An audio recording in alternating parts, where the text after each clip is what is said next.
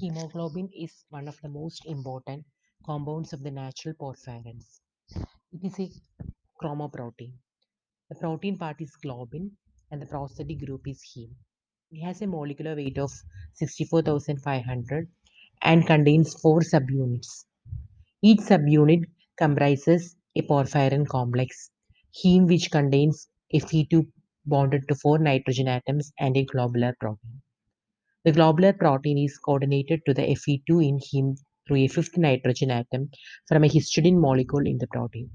The sixth position is occupied by oxygen or water molecule.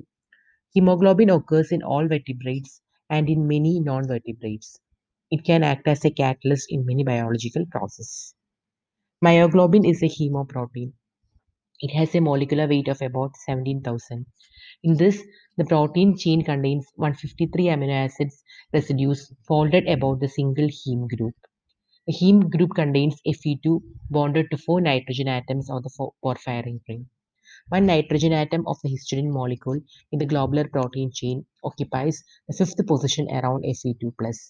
There is no sixth ligand to complete the coordination sphere of iron atom. Thus, there is a site to which a deoxygen molecule may reversely bind. Myoglobin contains iron 2 in the high spin state. Iron 2 is D6 and when high spin has a radius of approximately 92 picometer. As the metal atom is too large, it cannot fit into the hull of the porphyrin ring. The iron 2 atoms thus lies about 42 picometer above the plane of the nitrogen atoms in the porphyrin ring.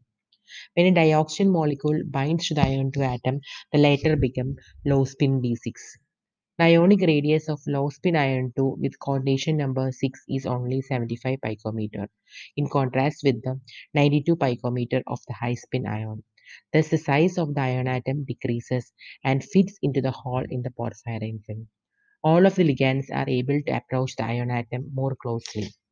In oxymyoglobin, the metal oxygen bond is stronger and so oxygen is stored in the form of tissues. However, the bond is reversible and oxygen is readily released during the oxidation of glucose. Thank you.